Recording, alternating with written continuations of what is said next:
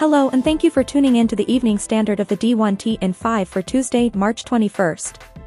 Let's jump into today's top stories.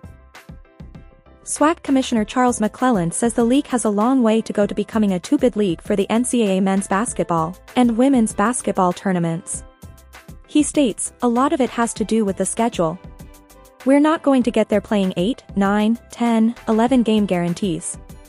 We're certainly not, unless you go out and win those games. It's mathematically impossible for you to go on the road for 11 games in a row and think that you're gonna win 8 or 9 of those games. Everybody doesn't have 11 or 12 game guarantees. Everybody's not in the same position.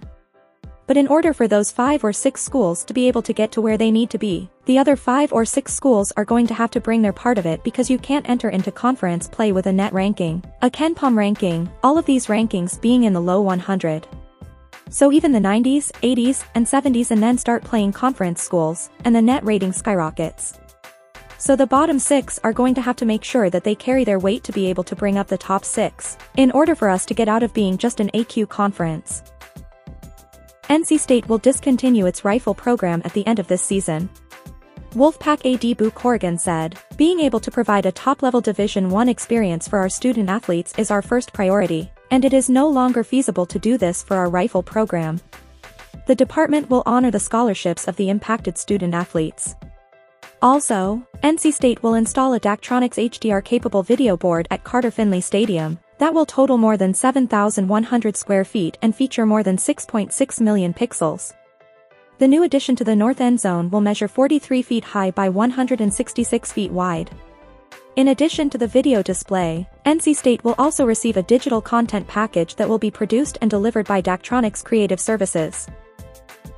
Georgetown has received a $4.8 million challenge gift through the Georgetown Baseball Campaign from an unnamed donor to support baseball coaching, scholarship and facilities. The challenge gift provides an incentive for other supporters to donate to the campaign by collectively raising an additional $5.1 million. Hoyas AD Lee Reed said, scholarships are such an important part of building a winning culture within a program, and this will allow us to continue to grow Georgetown baseball, moving into the upper echelons within the national baseball landscape. UMass has received a $2 million gift from cross-country and track and field alumni John Legere, Glenn Lyle, Mike Morris, Lou Panaxione, Michael Quinn, Matt Wolf and Tom Wolf to support the Indoor Performance Center project. The renovated 2-level facility will include a grand lobby and entrance area, a lower practice level that will be covered with a track-specific surface and space for jumping and throwing events, along with a sprint straightaway. The second level will feature a practice track along with space for non-impact training. Viewership of the NCAA women's basketball tournament on ESPN is up 27% year-over-year, with an average of 257,000 viewers per game led by Tennessee's matchup against St. Louis, which drew 639,000. Connecticut's contest with Vermont was just slightly below at 636,000 viewers. ESPN also reports a record 875 million minutes were consumed. Meanwhile, the NCAA men's basketball tournament viewership is down 1% overall from last year across all broadcasters, per Sports Business Journal's Austin Karp, who notes, games are now averaging 9.04 million viewers through the second round this past Sunday, down from 9.12 million last year. However, this year remains up big, plus 11%, from 2 years ago and flat compared to 2019. Karp also notes that after a record-setting first round, second round numbers on Saturday and Sunday were slightly lower versus 2022.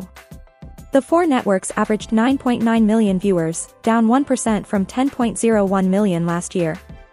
The 2023 second round was up 14% versus 2021 and down 2% from 2019.